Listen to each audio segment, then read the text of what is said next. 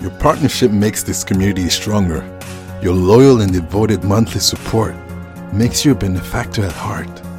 The goal of Midnight Snack Podcast is bringing faith to the people by sharing their insights, finding their common grounds, and night snackers around the world will find our podcast like food to their soul. We know this faith transforms lives everywhere. It has the power to lend a helping hand and then some. Subscribe now and be part of our journey through greatness.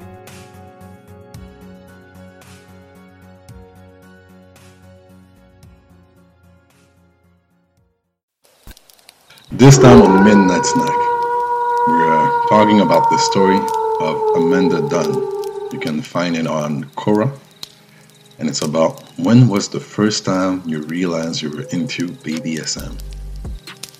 Yeah, all right, let's take a look at this. And here she says, well, if that's really her, that is, you're not a troll or anything. Honestly, I did not realize that I was into BDSM until a couple years ago. My last long-term relationship, my then boyfriend, and I were experimental, but I wouldn't say it reached a level to be classified as BDSM per se.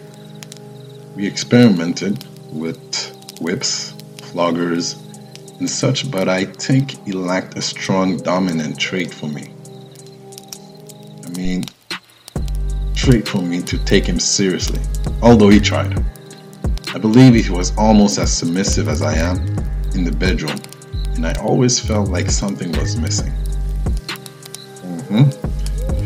During one of our breakups, I was introduced to the idea and ultimately turned the man down. Red flag, if a dom asks you to submit to him on the first date, it is a red flag. But it did open up my mind, and I began researching the topic extensively. My ex and I got back together, and we attempted to introduce that to our sex life, but it didn't go anywhere. Years later, we had our final split, and the next man I engaged with, true dom. Oh well, let's see.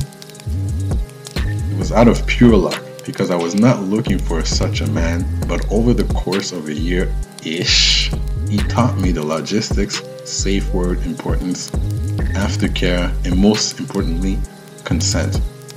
He was very respectful, introduced ideas, and through time and trust, I was able to open up completely to him. And at that point, I finally got to understand what true submission felt like.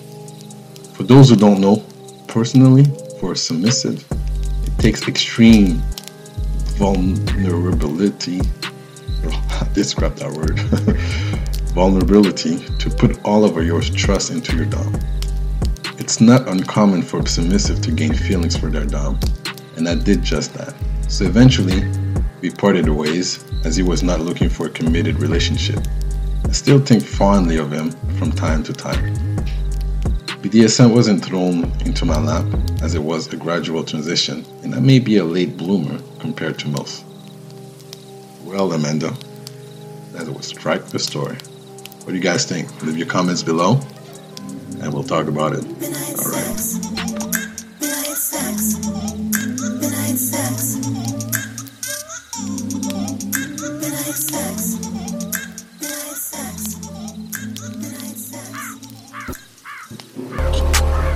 Feel relaxed and enjoy the vibe with Midnight Snack.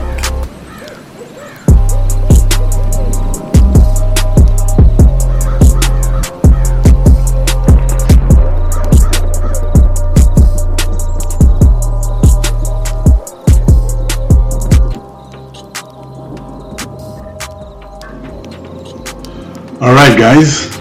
So the next part here is from Quora again, Quora.com that is from Taylor Fox. Theoretical and practical experience. This was written 1 year ago.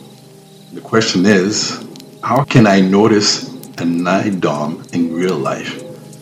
Originally answered, how do you spot a NIDOM? Well, Here, Taylor says, I hate to perpetuate stereotypes, but it's in their eyeballs. Oh, really? The stare. It is quietly intense. Not overtly, but it's very direct, fixated, and penetrating. There is almost a human absence there, and you're looking at something else. Okay. Second of all, eye contact. For some reason, NAI users are very comfortable with eye contact. In fact, they may find it absolutely necessary if they are with someone they don't know.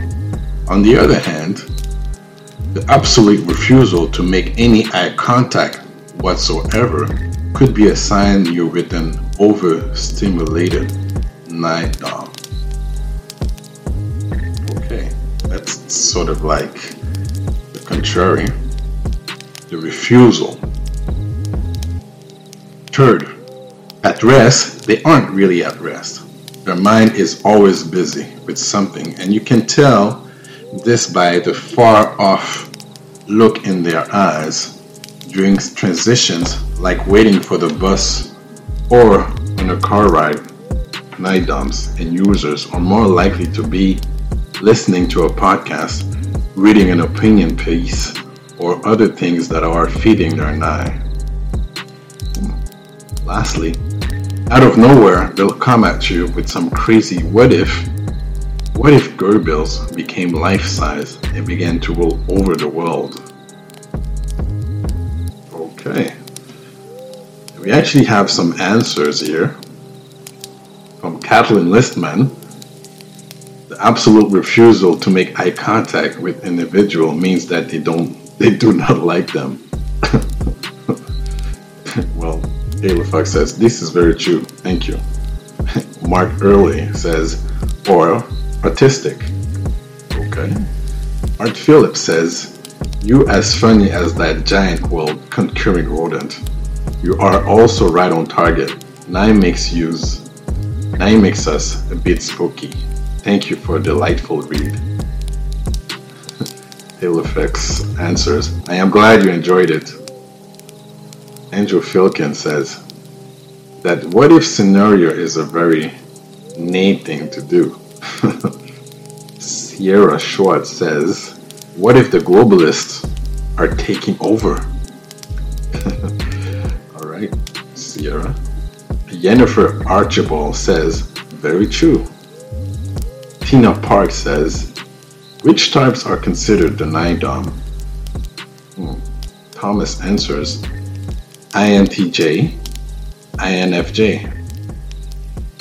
Yotora says, I could agree the most with the intense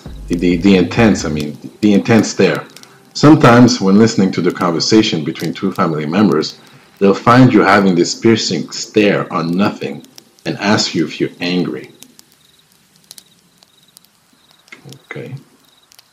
Lily Reason says, this sounds very accurate. I really enjoyed reading this. Well, I did enjoy reading this for you guys, and I hope you did too. Please leave your comments below. This was from Cora, Taylor Fox, that is, written 1 year ago. Again, this is Midnight Snack. It's more than just pillow talk.